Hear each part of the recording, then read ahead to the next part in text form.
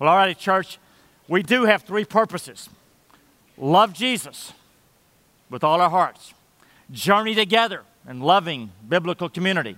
And then go outside the walls, bring hope, bring the hope and love of Jesus Christ throughout Houston and throughout the world. Now, of those three purposes, the one where we struggle the most, very common for churches to struggle, is that second one, journey together. Now, there are some reasons for it, but I want to unpack it a little bit today, and we're going to look together at what God's got to say about journey together. Now, in a general sense, we journey together on Sunday mornings. We're all here together to worship, to study God's Word. We give together. We teach our children, our students together. There's some journey together on Sunday mornings, but it's limited because you got a lot of people here. But from home to home, from house to house, from group to group, that's where we can really go deeper with journey together. Now, there is a classic passage in the Bible when it comes to journey together, and that is Acts 2, which is the birth of the church. When God, it was Israel throughout the Old Testament. Jesus came, said, I will build my church. And then God pours out the Holy Spirit after the resurrection, 50 days later, and the church is birthed in Jerusalem. And when that happens, all this commotion is going on. A great crowd gathers where the church is in Jerusalem. Peter, the leader of the church, stands up, anointed by the Spirit of God, and preaches Jesus Christ and His salvation for us. 3,000 people come to Christ at one time. Now, there were only 120 believers in the early church before that, and then 3,000 come to Christ. And then God gives us a portrait, a picture, a model, a template of what life is to be like in the church. This is what He says. It's in Acts 2, and if you'd stand, I'm going to read that passage. Acts 2, beginning in verse 41.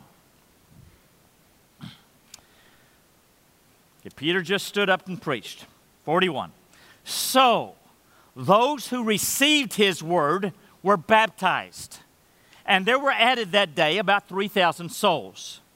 And they devoted themselves to the apostles' teaching and the fellowship, to the breaking of bread and the prayers. And awe came upon every soul, and many wonders and signs were being done through the apostles. And all who believed were together and had all things in common. And they were selling their possessions and belongings and distributing the proceeds to all as any had need. And day by day, attending the temple together and breaking bread in their homes, they received their food with glad and generous hearts, praising God and having favor with all the people. And the Lord added to their number day by day those who were being saved. This is God's word. Please be seated. So, church, can you imagine that? I mean, life in the early church, what that must have been like. I mean, the atmosphere would have been carbonated with the Holy Spirit. Must have been an amazing place. It was not a perfect place. If we read on the next several chapters, we'd see problems inside and outside, and opposition inside and outside. They get some problems, but it was an incredible place, fueled by prayer and filled with the Spirit. And this was the characteristics. This was the description. This is what life is like in the early church. And God is giving us a picture of the early church, not so we can replicate specific details, when they met, how many times they met, exactly how to do little details, but so we can understand the big picture of the church, the purpose, the characteristics, the nature of the church. For example, all throughout the New Testament, we've got a plurality of leaders. Elders, they're called, overseeing the church.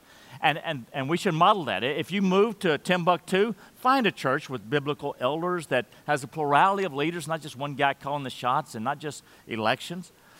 But it doesn't tell you how many elders to have, how often they should meet, what day of the week they should meet, none of the details. Big picture, plurality of leaders. That's the church in the book of Acts. All righty. In this passage, there are 9 characteristics that make up the church. Want to know what defines the church? It's these 9 characteristics. Here they are. Beginning in verse 41, there's baptism. All the 3,000 Jewish people, mostly Jewish, who came to Christ were baptized. There are no unbaptized believers in the New Testament. So if you haven't been baptized, get baptized. You can write it on your connect card or something like that, baptism. Secondly, leadership. You see that with the apostles' teaching, and later you see it, another mention of the apostles. They had leaders. Those apostles gave way to elders when they passed out, when they went on. All right, thirdly, they had a Bible teaching. The teaching of the Bible, that would be Old Testament, and now it'd be Old Testament and New Testament for us. They were, fourthly, they had the fellowship. Journey together, they fellowship. Fifthly, the breaking of bread, and that's biblical shorthand for communion. That's what they called it. And those days, breaking the bread. So they had communion, very important. They had prayer, of course. They had giving. They freely, generously gave. They worshiped. They were praising God. They were meeting in the temple for worship celebration. And they had mission. They were reaching out beyond themselves, outside the walls. People were coming to Christ. Church, that's what a church is, those 9 things. Now, this morning we're going to focus on one of those characteristics, and that is fellowship. There are 2 different places in that brief 7 verses that talk about it. First of all, in 42, and they devoted themselves. The they is the 3,000 people who came to Christ and the 120 who already were there. This 3,000 people, they devoted themselves. I mean, they were dead serious about the apostles' teaching, the Word of God. We got that. And to the fellowship, the community, the journey together, to the breaking of bread, communion, and to prayer. Now, we really get the importance of Scripture for our spiritual life. We get prayer, the importance of that. We get serving, other things like that. But, church, fellowship, community, journeying together, we are to be devoted to that, devoted to it, just like in the early church. Now, the word here, they devoted themselves to the apostles' teaching, the fellowship, has become a famous sort of Greek word. The Greek word is koinonia, and now it's an English word. It's come into our language. You could probably look it up in a dictionary, certainly an online dictionary that's kept up. You'd see the word koinonia. And this is what it means. It means sharing. So what are you sharing? You're sharing your life. You're sharing your heart. You're doing life together. You're not a lone ranger. You're not walking alone, but you're sharing life together. It's fellowship, it's sharing, it's koinonia, it's community, all those things. It's journey together. They were devoted to it. If a church group doesn't have community, it's not a real church. If they're just there studying the Bible and doing some other things, without community, it's not a real church. So there's got to be caring, loving, mutually supportive, praying relationships, or we are going to be missing out on all that God has for us. Now, let me ask a question. This church had 3,000 people here in Jerusalem. So how did they have fellowship with each other? I mean, did they know all 3,000? Well, of course not. You can't know that many people, not in any significant sense. So this is what they had. They had the large group celebration at the temple, and they had small groups from house to house.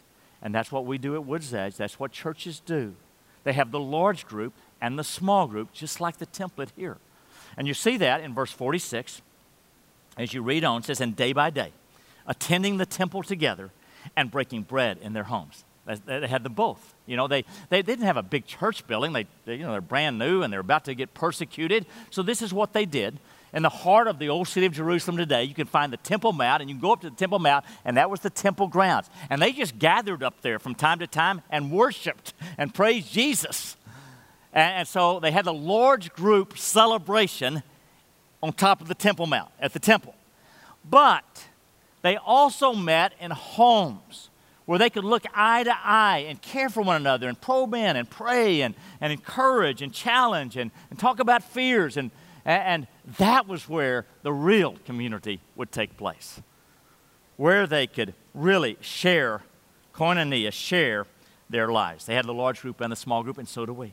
So do we. In fact, if any church around the world, I'd say is bigger than 50 people, they need the large group and the small group. Maybe if you have 50 people, it could be a big, small group. But anything bigger, you need small groups too. And church, if you do this, it really doesn't matter how big the church is, but as long as you've got the small groups within it. So a church can be at the same time a large church and a small church. if they have small group community. All righty. Joe mentioned the phrase that we want to bring church home. That is, all the things, all those 9 characteristics that you do together as a big church, you can also do in the home church. And so we call our groups home church groups. Now, we could just call them home groups. That's a common title, small groups, home groups, life groups. You can use those titles. But with the term home church groups, we're just underscoring this is church too. So it's not just church on Sunday morning at Gosling. It is also church at West Cresta Bend, where I live, and throughout the community. You bring church home. You can do all the things. You can do teaching. You can baptize in the backyard. If you got a pool, go down to the Y. You can worship. You can do all kinds of missional things. Large group and small church, you bring church home. You can do all the same things. So, church is not an activity that you attend. It is the people you belong to, where you share life together. And there's got to be some group of people that you're sharing your life with, or you are missing out on the way God designed you to be. So let's be crystal clear. The church is not the building, it's the people. We have existed since November 93, so 24 years. The first 10 years almost, we had no building. We didn't own a building. We were Sally K. Ride, we were Montgomery College, now Lone Star College, and we were renting space. We had no building. Now, there's advantages of owning a campus. Those of us who set up chairs and for years, I mean, there's some advantages of having your own building. But this building is not Woods Edge Community Church, is it? That Temple Mount was not Jerusalem Church, was it? And it wasn't our homes. It's the people in those places, wherever we are. Sometimes we're together here on a Sunday or a Wednesday. Sometimes we're meeting house to house. Sometimes we're scattered throughout the city and the world. That's Woods Edge. That's the church. Not the building, but the people. And we want to not only gather here, we want to bring church home so it can be more personal, face to face, heart to heart. All right, church, let's get a little more practical. What kind of groups do we have at Woods Edge? Number of groups. We have men's groups. We have women's groups. We have young adult groups. That is, Joey Swinson, Karen Swinson lead the Edge on Thursday nights. Mostly younger folks are in the 20s, single and married, by the way. Got young adult groups. We have Sunday morning classes, which really, in many ways, function as groups, but they're held here on Sunday mornings. We have student groups. In fact, as Joe mentioned, on Wednesday nights, our student ministry meets, one building over, and they have 25 groups on Sunday night. My daughter, Callie, our daughter, Callie, leads one of those groups, and she's at Freedom this weekend, but that's the heart of our student ministry life, those groups, led by people like Callie. So we have student groups. We have specialty groups, for example. There's a group that if you struggle with pornography, with addictions, that you can, in a very private way, join. You go online. You can't even meet somebody here about it. You go online, sign up for this sexual addiction group. And there's a wives counterpart to that. But we have specialty groups also. We also have serving groups and ministry groups. That is, that they gather together with the explicit purpose of doing ministry together. And I'm going to tell you an example about that a little bit later on. So we have all kinds of groups. But our bread and butter is home church groups. For various reasons, this is our bread and butter. Now, we need all kinds of groups. But our bread and butter is the home church groups.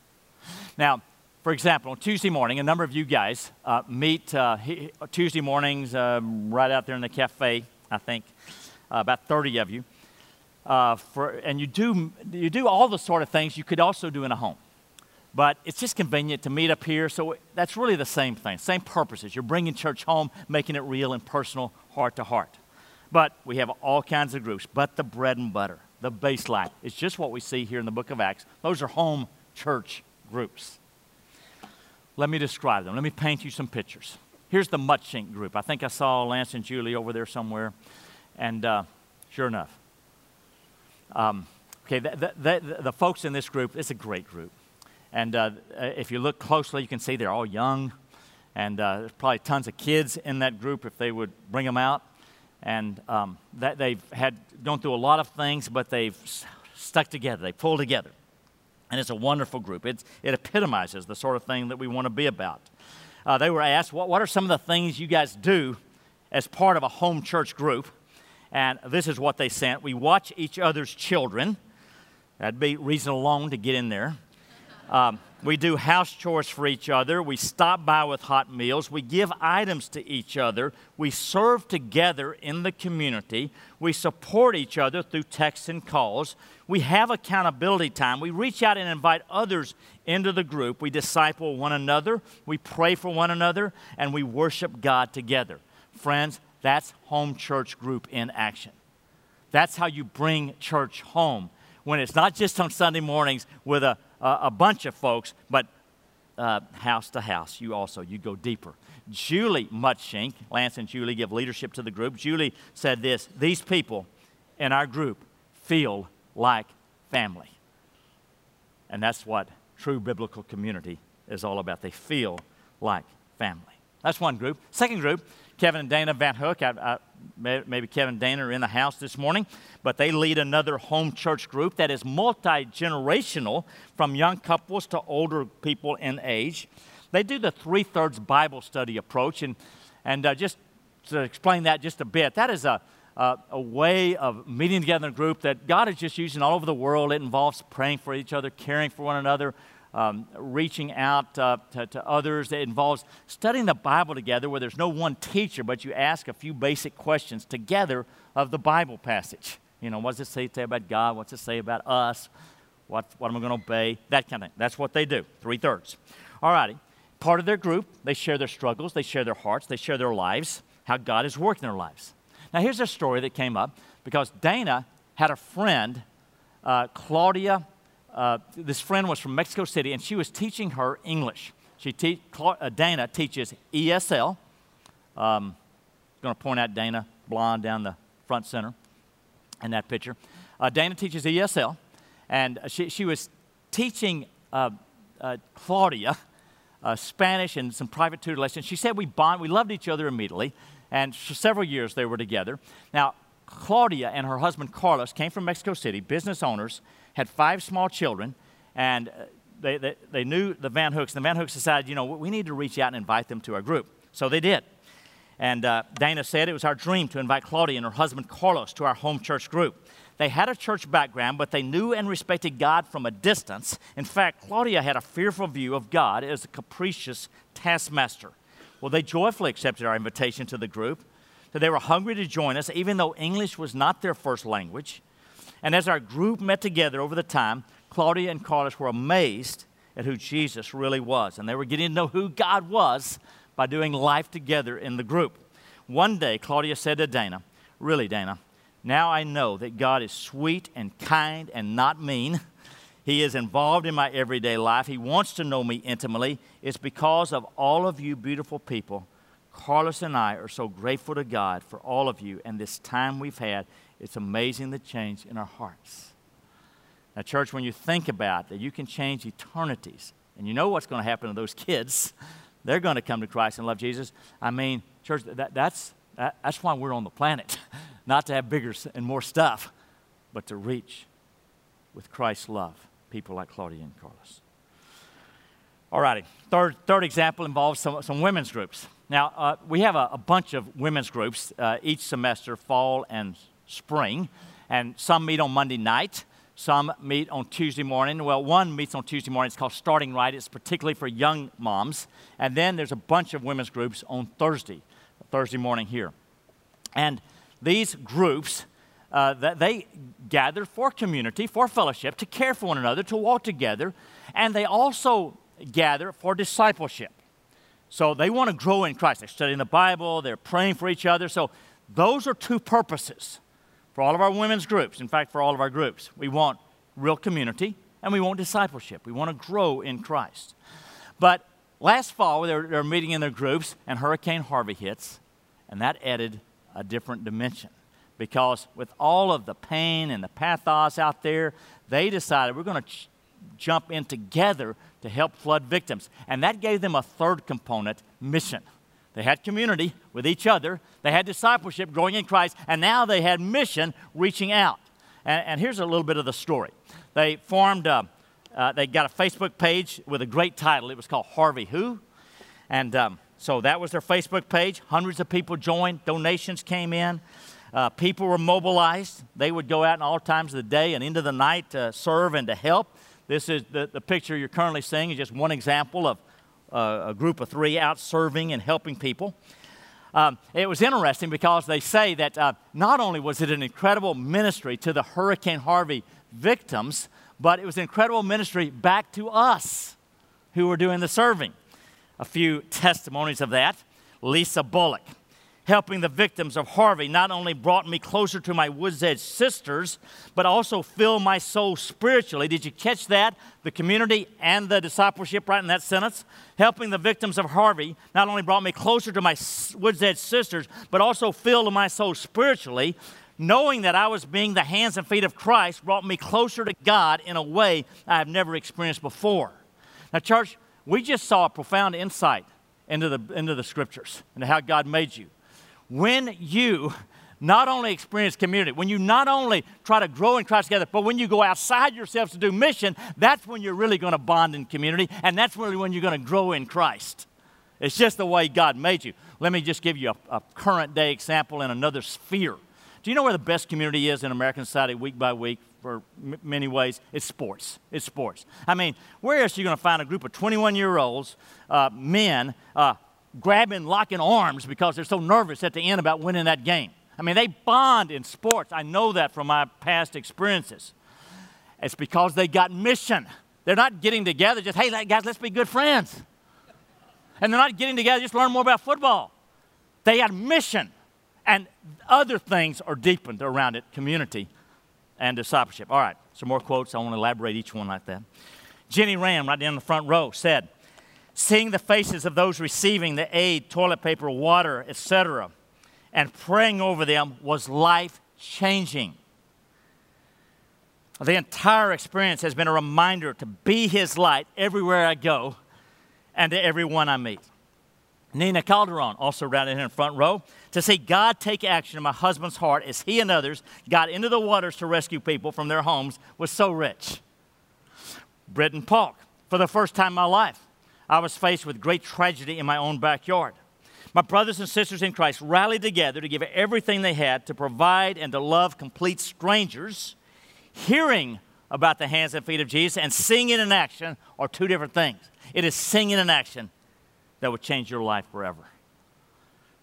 One more, Jennifer Buffard.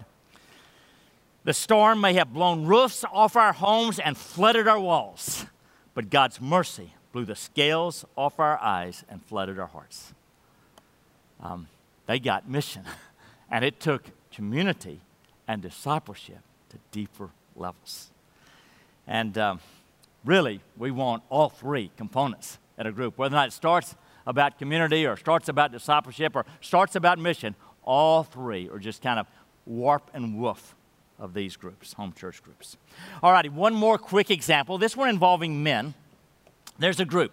Percy, are you in a house? I saw you earlier. Inside Out Dads, I'm not seeing him now. He's about 6'5". I'd see him if he was here, I think. All right. Inside Out Dads are a group of 8 men at Woods Edge who every Sunday afternoon drive to a prison in Navasota. Now, if you're looking at those guys, you're saying, Jeff, that's not 8, that's about 50, 60, 70. Well, the guys in white are incarcerated men at the prison in Navasota. The guys about midway back are red shirts and black shirts. That's Percy on your far left, the tall guy. And those are children of those incarcerated fathers. I mean, their children are with them. Now, this is what the ministry is about. The whole ministry is about connecting the incarcerated fathers with their children, reconnecting them, teaching them skills of how to love them and nurture them, even while they're in prison. So there are 8 men at Woods Edge. In fact, if you're in those 8 here, you can just stand up. I just want to see if there's really a live blood. Okay, there's Ken Brink right there. Just keep standing, Ken. I want to see if he's real. All right, there's one over there. There's Tom Kane. Anybody else? So 2 of the 8 are in this service. And, okay, this is what these guys do. They get in their cars, or get in their, it'd be 2 cars, on Sunday afternoon. They drive an hour to Navasota. That's the PAC unit, the Wallace PAC unit that Woods Edge is involved with, that Vonnie Taylor, David Temple, and others are involved with. Incredible ministry. Well, on Sunday afternoon, they drive there, and the Christian prisoners there call their prison Woods Edge West, because Vonnie and others have just, poured their hearts and lives into those folks. Now, this group, they go there with a purpose of focusing on teaching them principles of fatherhood and loving them. And so they started as a missional group. They're going to do mission together. But in the process, they're bonding with one another. They're talking and praying and driving up there and driving back. They're growing in Christ together. In fact, thank you guys. You can sit down. Ken Brink, right there in the middle, he wrote this. He said, I'm so glad I got involved with Inside Out Dads. I feel I have matured spiritually through this experience and have treasured the relationships that I have been able to develop with fellow volunteers and the incarcerated fathers themselves. Life has so much greater meaning when it includes involvement in a ministry like Inside Out Dads.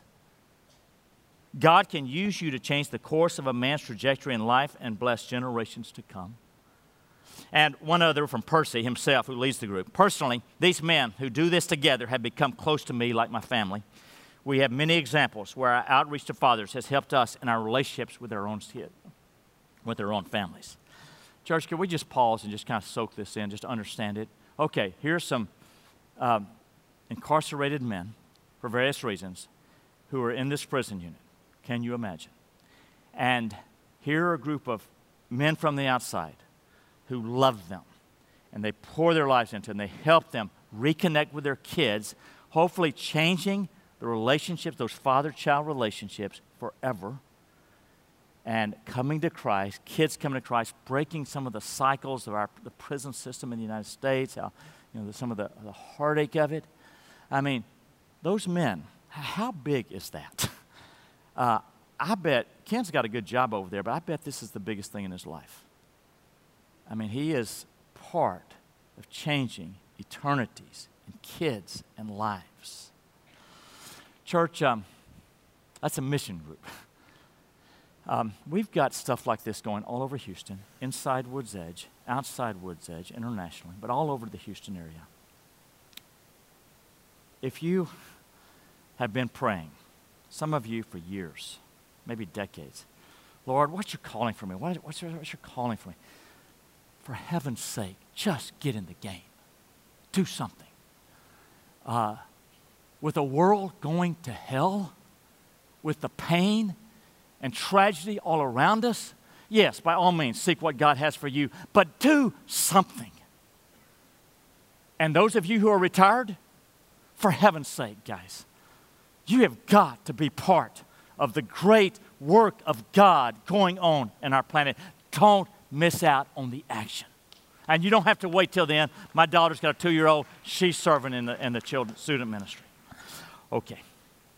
Those were 4 examples. Let me close with some principles. 1, you and I are designed for relationships. You get that? It's not a matter of introvert, extrovert. I don't care how introvert you are. I'm a little bit on the introverted side. I like my alone time, but I desperately need relationships. Last week, I also talked to you about when I had a mental health crisis in 2011 with my obsessive compulsive disorder. And I told you about telling the whole church that, guys, I'm not sure I'm going to survive this. I'm not sure I'm going to make it. And I wanted your prayers, but I also needed a few people to walk with me. And some people here at Woods Edge did, face to face, eyeball to eyeball. And one of the men in our church met with me for about 3 years weekly, and I don't know that I'd have made it without him. I need relationships, and so do you. It's not a matter of introvert, extrovert. You may try to deny your wiring, which you're denying the image of God in you, and say you don't need, but your soul will wither without meaningful relationship. Babies will die without it. God has made you for a significant community. We're designed for it. We need people.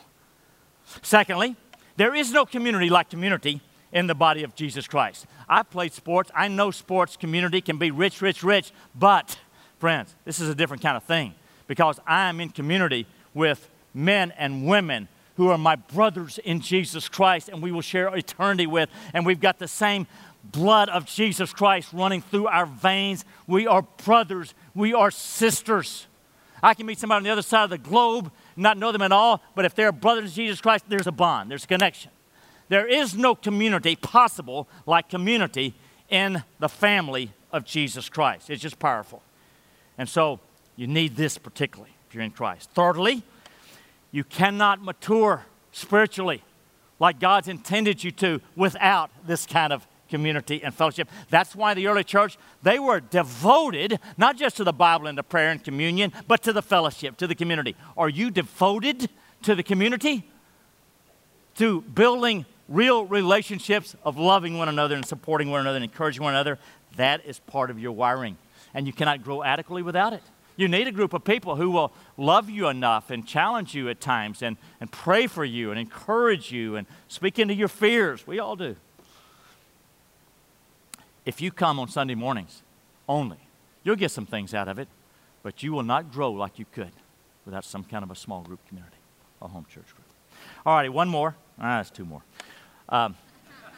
If you have a group where there is real community, life is just so much better and richer. It is. And times it gets harder, and that's why a lot of folks feel group, because, relationships mean you got to learn how to forgive and accept and overlook and things like that, but that's part of your growth.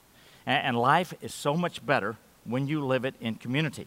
In fact, if you come to Woods Edge, say 6 months, and you don't get involved with some group of people, you'll probably find the experience very dissatisfying. And you'll wonder, what's wrong with those people there at Woods Edge? What's wrong with them? And you'll leave, you'll go find another church, you'll do that 6 months, and you'll wonder, what's wrong with those people over there? You've got to press in to get some relationships. Let us help you. Let us help you. As Joe said earlier, the Connection Center. When you go out the main doors to the left, they can help you.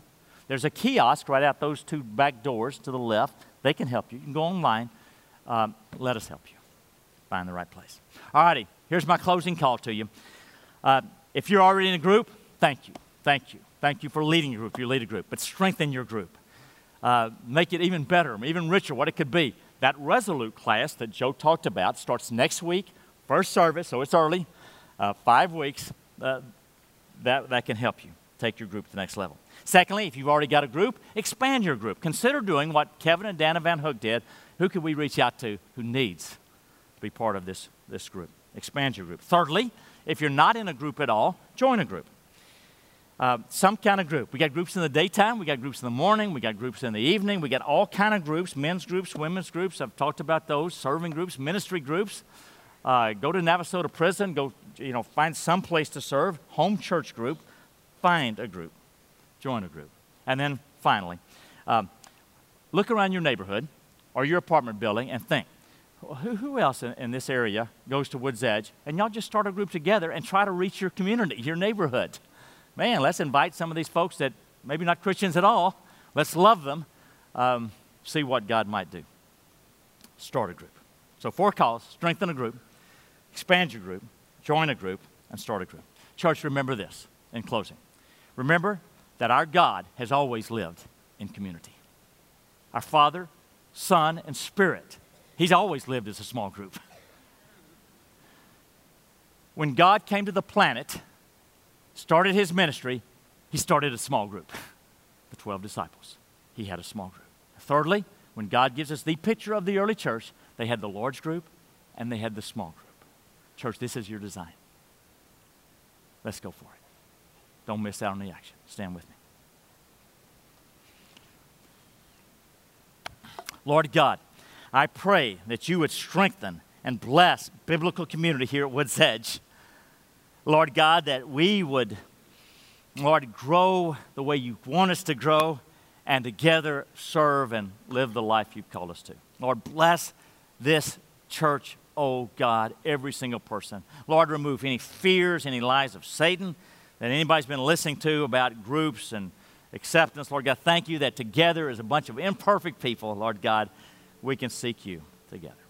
Lord, we pray these things in Jesus' name. Amen.